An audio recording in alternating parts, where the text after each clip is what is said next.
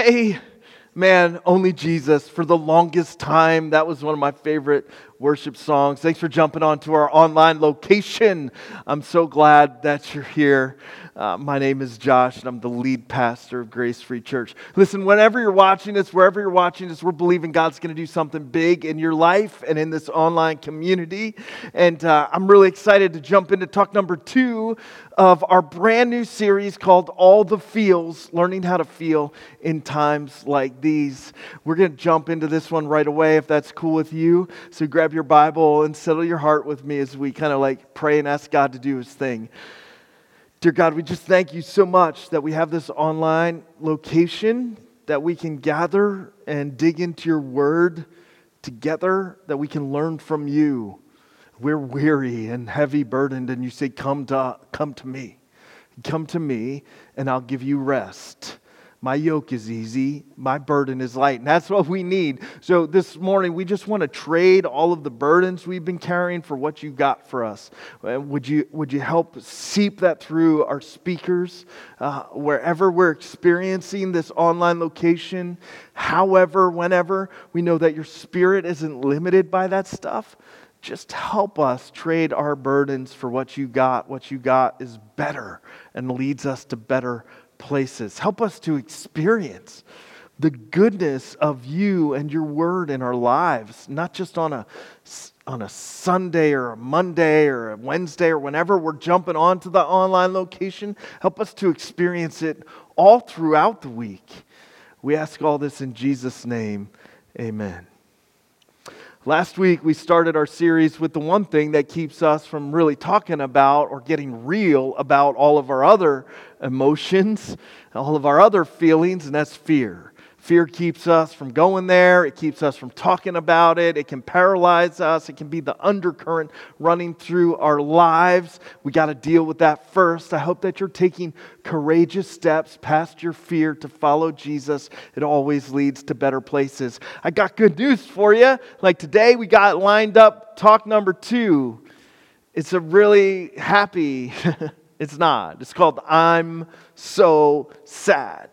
Listen, I know that's a depressing title, and right now you're thinking, man, I should have had more espresso, or maybe this is a good time to take a nap. But hang on with me for a second, because while sadness isn't certainly a very happy feeling to be talking about, and we'll get to some of the happy stuff later, it is one that can give you a lot of freedom. Learning what to do with your sadness from a spiritual perspective can have an effect on all of you, all of your physical experience, all of your relationships. Knowing what to do with sadness from God's perspective can really help everything get better. Now, disclaimer, if you're struggling with depression, this is not to replace the things you got to struggle with. The brain is a part of the body, just like every other part of the body, and it needs a doctor, just like every other part of the body sometimes needs a doctor. Don't WebMD it. Don't just jump on here and stop taking whatever medicine your doctor prescribed. But if you're dealing with sadness, and understanding what God says about how to walk through it makes everything better. Because sadness affects everything. You know this. Like the best actor in the history of the United States of America played a character role named Dwight Schrute on the epic best series ever, The Office. And when Angela finally broke him up with him and chose Andy, and it's a long thing back and forth, but you could see his physical appearance change, the weight on his shoulder he was carrying around, executed with just epic Oscar-style performance. I can't even, Rainn Wilson, that's the guy's name who played it, so that shows you how great he is. Right, come on, those actors that portray sadness, they can communicate sadness, whatever movie, whatever actor, if they're good, just by how they look, by how they hold their face, by how they walk through a room. You can read whether somebody is sad sometimes just by looking at them, looking at their facial, I guess not their facial hair right now, but looking at how they're carrying themselves, because sadness, it can affect everything. it's one of those sinking feelings. It's one of those heavy weights. It's one of the things that burdens us the most. Sadness, when it takes kind of root in our hearts, it can affect how we communicate, how we take care of ourselves, how we take care of people we care about. It can affect our job performance. It affects every relationship. It just is one of those feelings that gives us the weight that brings everything down. And sometimes we end up in that place if you're dealing with depression because of a chemical imbalance in your head, but if you're dealing with sadness, sometimes you end up in that place because of pressure mounting up from life circumstances. The pressure in life, the different circumstances you're dealing with. Are you under a little bit of pressure right now? It can lead you to a place where you feel like you can't really do anything about it and you just feel sad. Sometimes sadness can come from feeling out of balance. You get different things out of balance in your life, different parts of your health out of balance, different parts of your relationships out of balance, and it can leave you feeling sad. Sometimes it's a culmination of a bunch of other feelings that mix in and then equal sadness. You're frustrated, disappointed, been stabbed in the back, feel betrayed, feel like you're not getting anywhere, feel like you can't overcome the circumstances, feel overwhelmed, and those things can all end up playing out in your heart as sadness. And when sadness resides in your heart, it affects everything. So it may not be a fun topic to talk about. I mean, I'd rather throw a party than talk about being sad.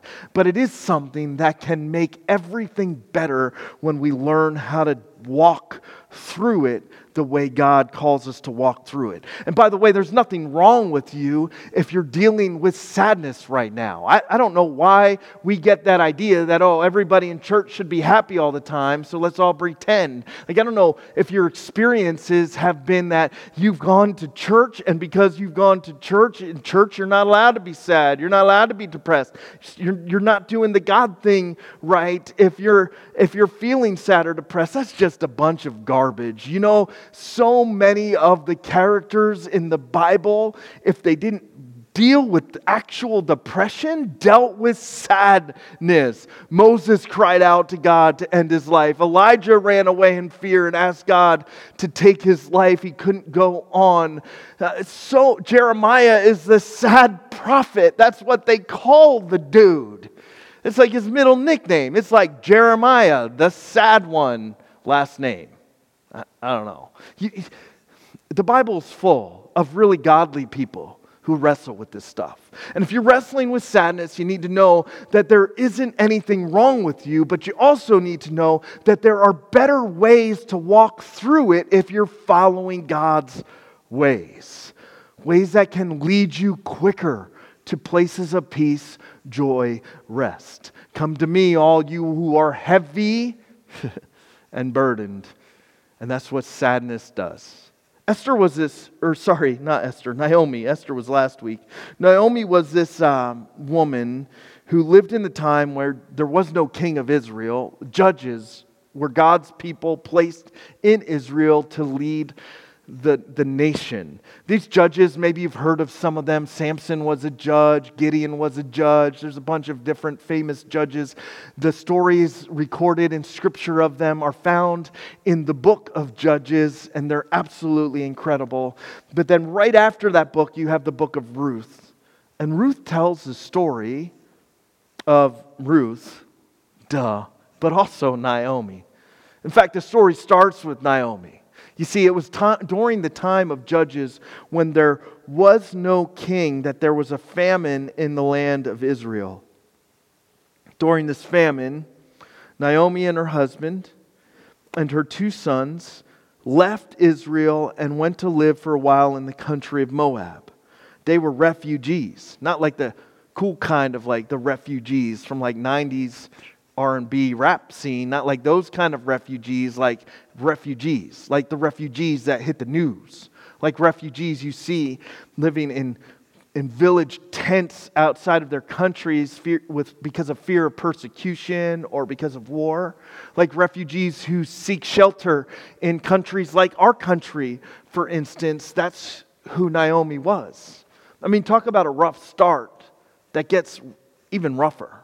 The days Naomi was living in were so difficult and so painful, so hard that most of us never will get to experience that level of intensity, even living through a pandemic. She had to leave her country with her people just to find food and drink. It's crazy when we can just drive down in the middle of a pandemic and go through a drive-through and get a 2-liter of cola. Nobody calls it a 2-liter of cola. Naomi takes her, it's such a rough spot. They go to Moab. And while in Moab, the rough gets rougher. You see, while there, Naomi's husband died, and then her 2 sons who were married. One was married to Orpah. It'd be so much easier to say if it was Oprah. And the other was married to Ruth. They lived there 10 years in total, refugees, and Naomi lost everything. Her family. All that she's left with is her 2 daughter-in-laws. Obviously, she is crushed. At the heart of sadness often lies a sense of loss. Maybe it's a loss of direction. Maybe it's a loss of relationships. Maybe it's a loss of people. Maybe it's an actual loss of someone who died. Maybe it's a loss of a dream. Maybe it's a loss of a hope. Maybe it's a loss of belief. Maybe it's a loss of trust. Maybe it's a loss of joy. At the heart of sadness often is loss. And sadness can look like so many other things. That's why we talk about things and we know things like in Grief Share group, we walk through things together, the stages of grief. Loss and sadness, sadness can look like shock, sadness can look like anger, sadness can look like denial, sadness can look like bargaining. Sadness for Naomi looks like just desperation and despair. She gathers her daughter-in-laws, the only 2 people she knows left in the world, the only 2 people close to her that had been through all of that with her. She gathers them and she says, you got to go. Just leave me. I don't have any more sons. I'm not going to have any more sons. Everybody I have is gone. Your husbands are dead. I lost everything. Just go back to your people. I release you. Just go back. Leave me. Go back. And they cry out. They cry out to her, we don't want to return home. And she gathers them and they're weeping out loudly. And finally she convinces them, Orpah, to go away and go back to her people and her own land. They're weeping again aloud, it says in verse 14, and Orpah kissed her mother-in-law goodbye, but Ruth, her other daughter-in-law, clung to her. Look, said Naomi, your sister-in-law is going back to the people and her gods. Go back with her. But Ruth replied, don't urge me to leave you or turn back from you. Where you go, I will go, and where you stay, I will stay. Your people will be my people, and your God, my God. Where you die, I will die, and there I will be buried. May the Lord deal with me, be it ever so severely, if even death separates you and me. When Naomi realized that Ruth was determined to go with her, she stopped urging her. Naomi had lost everything. It felt like she had lost everything. She hadn't actually lost everything. In the darkest spots of sadness, it always feels like there's no hope. Like there's no one there for you. Like no one really cares. Like you're all alone in this. Like everybody has left the building. Like there's no future for you. Like it never gets any better. In the depth of despair and sadness, it always feels like that, but those are always lies. Naomi felt like she had all was lost, but here she had these daughter-in-laws who were with her. She had lost everything, and now she was trying to push everything away.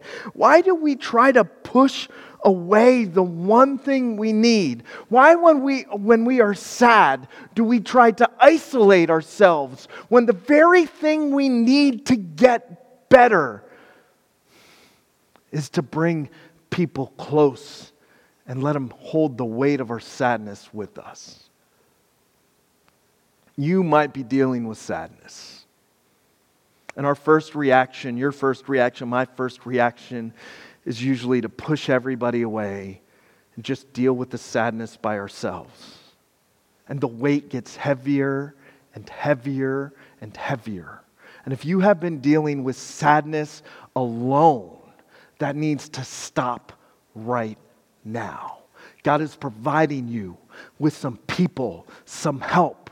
The lies aren't true. You do have a future. Things can get better. God is working for your good in all things. He loves you and cares about you. He is sending an army of people for you. You're experiencing it right now. That's why He sent us. We push people away because maybe we're afraid of what they think, afraid they'll think we're broken. Maybe we're afraid they'll think we're I don't know. Sometimes I think we push people away because we don't want to be contagious. We don't want to spread our terrible feeling out to people around us. Sometimes we push people away because people cause the sadness. So we think, why would we ever expect people to help relieve the sadness? Listen, if a person has caused the sadness, God is also sending you people to help you out of that. The last thing we need is to isolate, yet it's the first thing we do. And we can't help you carry your burden if you never let us see your burden. Jesus got sad. Bet you didn't know that. Think about that. He looked over his people after his friend Lazarus had died, and he wept. He experienced sadness often. And he would always pray, cry out about it. He wouldn't keep silent, and he never stayed isolated. And he would seek fellowship with his Father. Don't push away the one thing that can help you walk through sadness. You see, in God's family, we deal with this stuff together. And we carry this stuff together. Naomi has this one person that sticks. Ruth is so faithful. We need some more Ruths in our lives. We need people like this Ruth in our life. She was so faithful. She cared so much. She said, I'm not going anywhere. God can deal with me, but I'm going to die the same time you die. You can't get rid of me. You can't push me away. You can't scare me off. I see your pain. I feel your pain with you. I'm going to weep with you. I'm going to mourn with you. You're not the only one that's lost someone. I'm lost someone too. I'm in this with you. You see, there's something so special about Ruth, because Ruth, she sees the pain of someone she cares about, and she says, I'm not going anywhere. You can't push me away. Try pushing me away. It's not going to work. You can't scare me off. There's nothing you could tell me that's going on in your heart or your mind that's going to have me turn my back on you. I'm in it to win it with you. I'm not going anywhere. And as long as I'm alive, you're not going through anything alone. We need more Ruths. We need more Ruths. And in this day and age, it seems like it's harder and harder and harder to find people like Ruth. But every once in a while, you find a cluster of them. You're a cluster. You're a cluster of them. The people of this church, this online community, they're a cluster of people who won't just walk away from you, who won't be easily pushed off. They won't be scared off by your struggle or your garbage or your sadness. They won't leave you to walk through it alone. You're a cluster. You're a cluster of people like Ruth who are faithful and who will love you even when you're different. I love this place. And it's good you found this place and these people.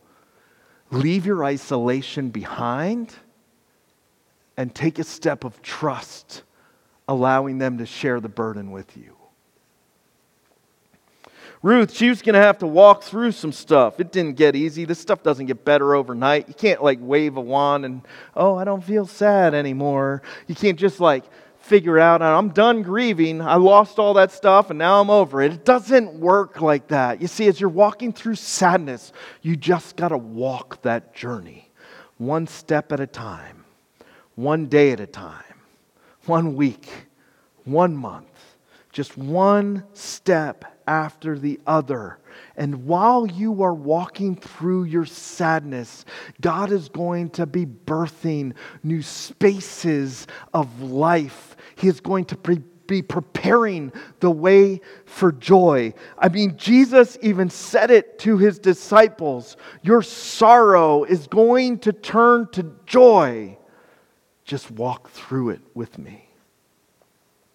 Psalm 42. It's our psalm.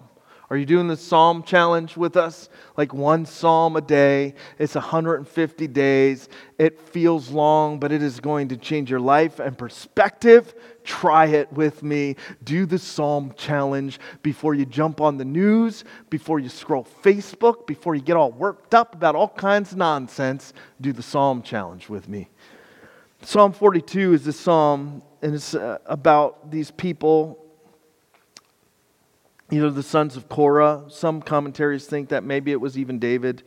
Whoever wrote Psalm 42 wrote Psalm 43, and it's likely that it wasn't David, but it could apply to his life too. And the sons of Korah, they wrote this song in an extended period of time where they felt like they were not allowed to be in fellowship with the people they loved fellowshipping with. They were not allowed to go to the temple and worship with the people they usually worshiped with. They were far from all of that space, and so they weren't able to go to that place they loved, kind of like now, right? You're all I want to be in the same room with you. Well, you can't be. So Psalm 42, it really applies.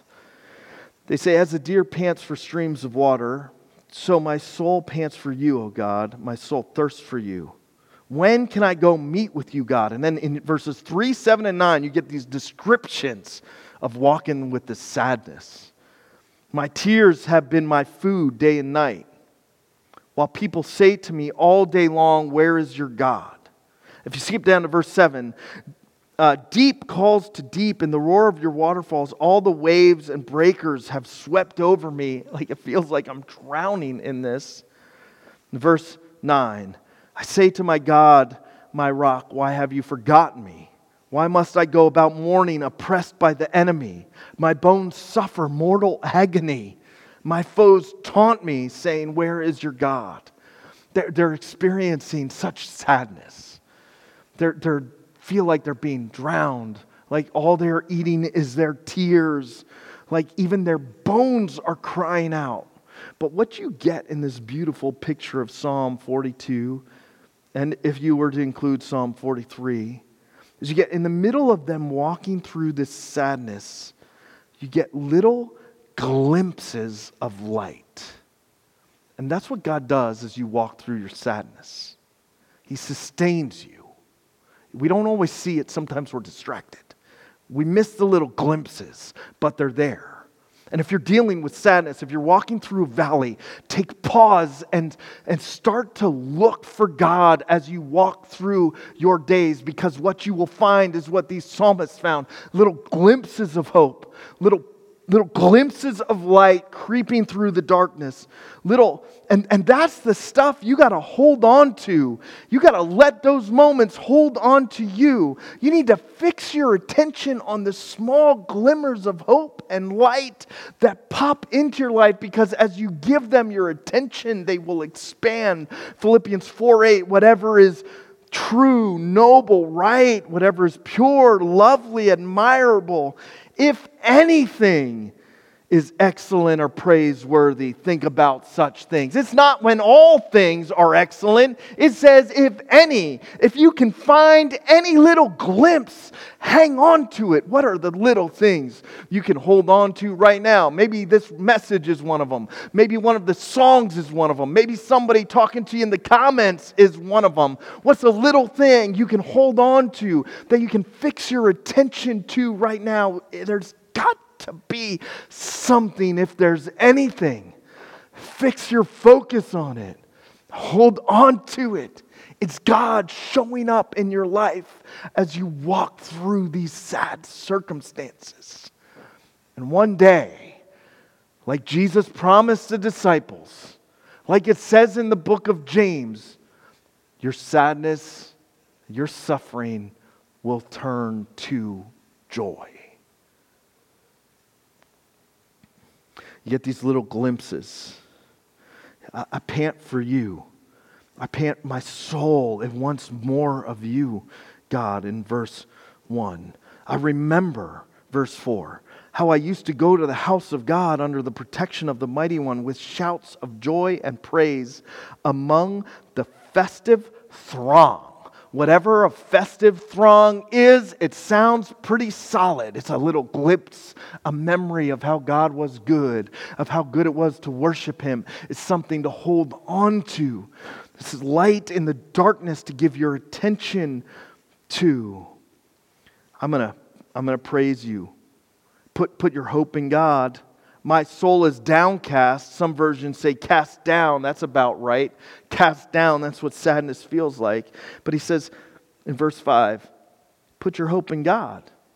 Yet I will praise Him. It's a little glimpse of light and hope. I'm going to worship Him even when I feel sad. I'm going to get into this song even if I don't feel like singing it. I'm going to get all excited. It's a little light in the darkness.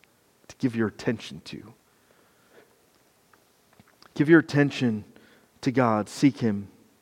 Remember His goodness. Remember when it was good. Remember the times He felt close. Reflect on God's goodness. Reflect on His character. Reflect on the times He has shown up in your life. Give your attention to those moments, not the circumstances or the pressures or the feelings that are overwhelming you and filling your heart with sadness. Give more attention to God than the problems of your life. Grab onto and hold onto the little glimpses of light. Crack praise into the darkness. Sing a song when everybody else around you would wail in pain, and hope again. Because with God, one day, your sadness will turn to joy. Jesus promised this in John 16 and verses 16 through 24, right before the disciples would go through some of the toughest stuff in their lives. And it would happen for Naomi too. You see, she went home and she realized she did have some family, some distant relatives. One of them was named Boaz. They got back to Jerusalem, or Bethlehem, sorry, not Jerusalem, right as the barley harvest was happening. And they hook up with Boaz and they go to work in the fields, and that's where Ruth meets Boaz, and Ruth and Boaz fall in love, and this is a great thing. And Naomi, as she's walking through her pain, her family is getting closer. They're growing together. She's building some relationships. She's getting some friends. You don't really see it in all of the story until the end. And it says at the end of the story of Ruth and Naomi, it says in chapter 4 and verse 13, so Boaz took Ruth and she became his wife. They have a child and they gave birth to a son. The women, listen to that, said to Naomi, see, now she's not isolated. She doesn't just have one person. She's got a bunch of women rooting for her. You see, even as she was walking through her pain, God was growing her crew. He's growing your crew right now as you watch this. We're your crew. We're in it with you. He's expanding her crew. She has friends who are rooting for her. They are for her. They are on her side. They are happy for her. her. And that's our heart for you, whoever you are, whatever your life looks like. We are for you. We are rooting for you. We want to celebrate you and all of the wins you have. It says the women said to Naomi, "Praise be to God, who this day has not left you without a guardian redeemer." They're celebrating good. Listen to these words. May he become famous throughout Israel. Sounds crazy, right? But it becomes true. It's so prophetic. He will renew your life and sustain you in your old age. You see, here's the thing about that. Boaz and Ruth have a son. The son's name is Obed. I know that's a crazy name. Not a lot of, well, actually now millennials are running around naming, so it's a good name. If you got the name, it's a great name. Obed is the father of Jesse. Jesse is the father of King David. Jesus comes through the line of King David. What?